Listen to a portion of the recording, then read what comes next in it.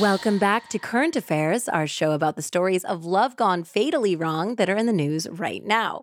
So these shorter, more contemporary cases come out on Fridays, while our extensive, full-length, super-duper long main episodes come out on Wednesdays. Some weeks, there is a single story, though, that is absolutely dominating the attention of anyone paying attention to true crime. And this week, it's the resolution of the case of Natalee Holloway, a then 18-year-old girl who went missing in May of 2005 on a class graduation trip to Aruba. This story has been 18 years in the making. So today we're going to do a very brief overview of the case, followed by all the new details about her last night on Earth from the man who has, as of Wednesday, October 18th, finally admitted to being her killer. While I catch up on the fact that 2005 was 18 years ago. Oh my gosh, you're telling me. Oh my God. Okay. So let's get into it, shall we? Mm-hmm. Natalee was headed towards great things. She was born on October 21st, 1986, to Dave and Beth Holloway. Her parents divorced when she was 7, and when she was 14, her mother remarried and moved to the family from Tennessee to Alabama. Natalee was a straight-A student and extremely engaged member of her community at Mountain Brook High School. Her good grades and extracurricular activities led her to win a full scholarship to the University of Alabama, where she planned to study pre-med. In late May 2005, Natalee joined more than 100 of her classmates from Mountain Brook on a 5-day graduation trip to Aruba. There were 7 adult chaperones, and the trip had become a Mountain Brook tradition. Father Dave had initially been hesitant, but ultimately he and Natalee's mom figured safety in numbers. On May 30th, 2005, the morning the group was set to return, Beth got a terrifying call, one that all parents dread.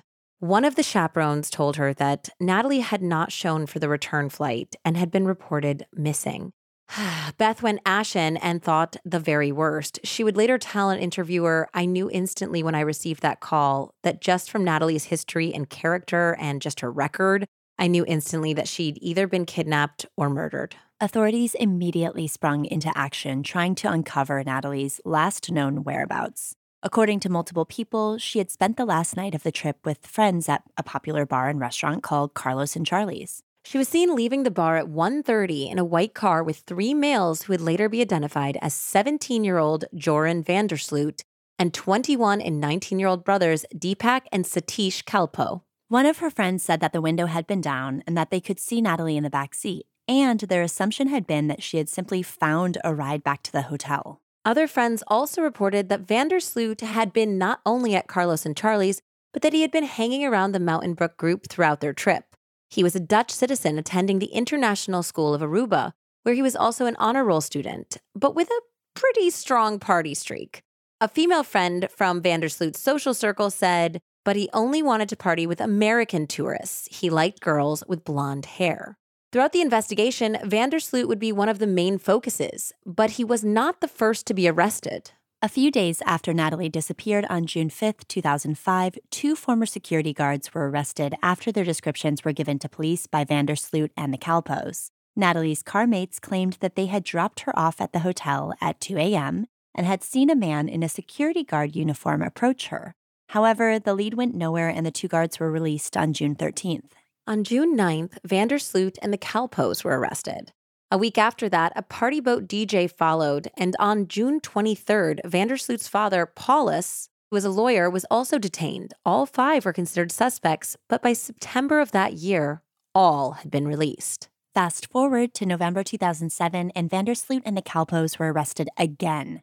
Aruban prosecutors claimed to have uncovered new evidence, although never revealed what that evidence was. The 3 were charged with involvement in the voluntary manslaughter of Natalee Holloway or causing serious bodily harm to Natalee Holloway, resulting in her death. Yet, just a month later, all 3 were released from prison and charges were dismissed.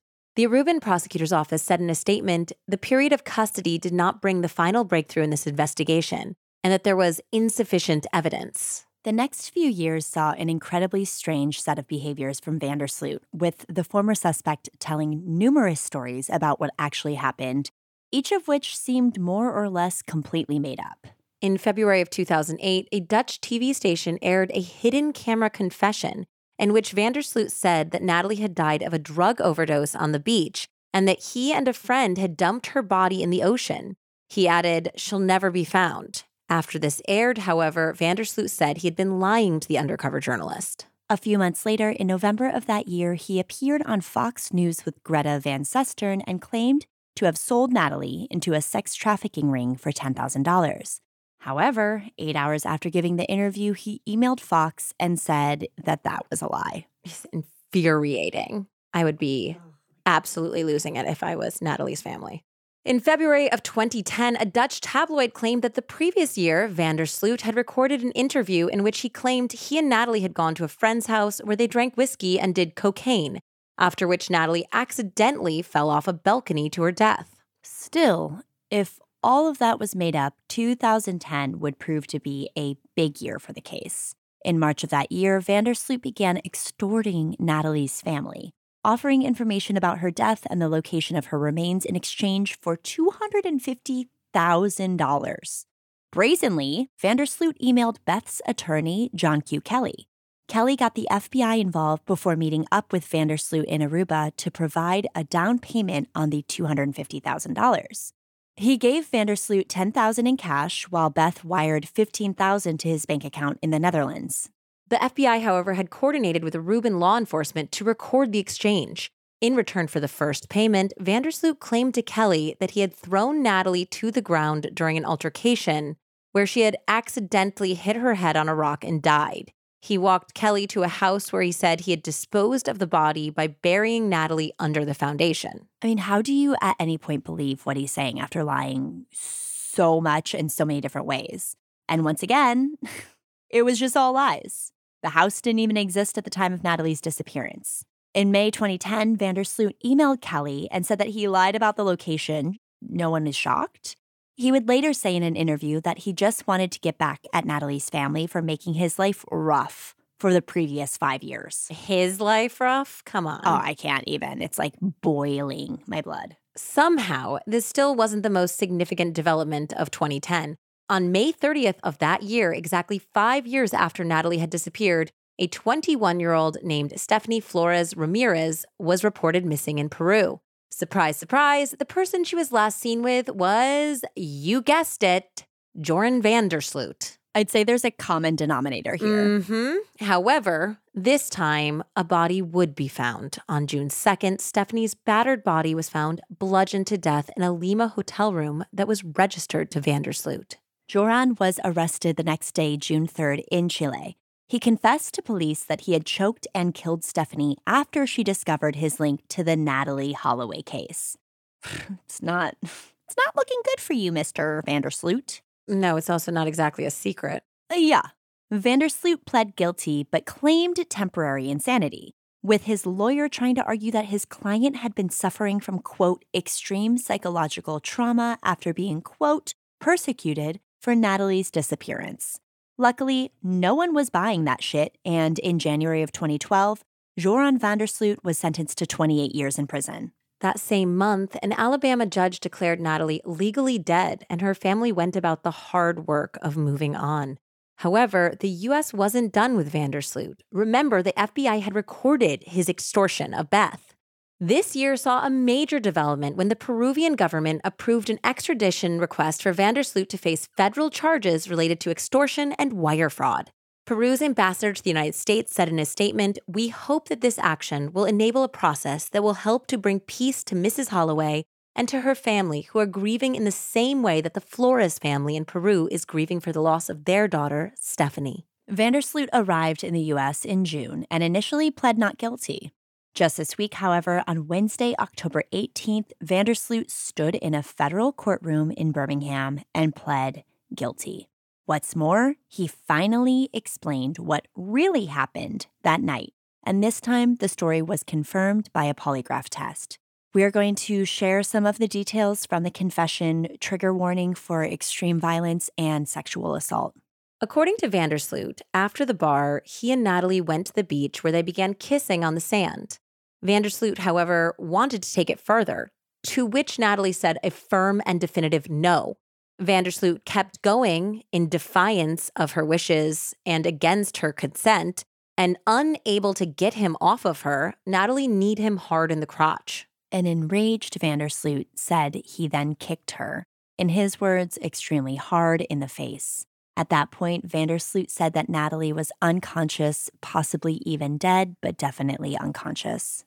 At that point, the still very angry Vandersloot noticed a, quote, huge cinder block lying in the sand. Vandersloot picked it up and said, "I smash her head in with it completely. Her face basically, collapses in." After that, he said he didn't know what to do, so he dragged Natalee's body to the ocean and pushed it off to sea. Unfortunately for Natalee's family, Joran Vandersloot is unlikely to face charges in Aruba, where the statute of limitations for murder is only 12 years. That's insane. It's insane, but luckily... Yeah. Well, that didn't stop the courts in Alabama, however, from giving him 20 years for the extortion and wire fraud. The sentence is to run concurrently with his 28 years in prison for murder in Peru, but if he is released early in Peru, he will serve the remainder of his 20 years in the United States. They're doing the best they can, huh? I guess so. Beth and Natalee's family had mixed emotions, understandably. On one hand, Beth said it feels victorious, like we finally transitioned from the victim to the victor. At the same time, however, she firmly rejected the apology he offered in court. When asked about Joran Vandersloot's supposed remorse, Beth said he doesn't have that in his existence. Just to say the words, it's fine. It didn't mean anything. I really hope that they find a way to keep him locked up for the rest of his life, although it seems unlikely because this is a person who will kill again. Yeah, absolutely. But hopefully the Holloway family has found some sort of measure of resolution in the case. I think that having an answer, even if it is truly despicable and being proven by a polygraph, probably has come a long way. And to see him vanquished in court. So yeah, hopefully they get to continue to see him rot behind bars. Best of luck and love to the Holloway family, of course. Until next time, I'm Jessie Prey. And I'm Andy Cassette, signing off for Love, Murder, Current Affairs.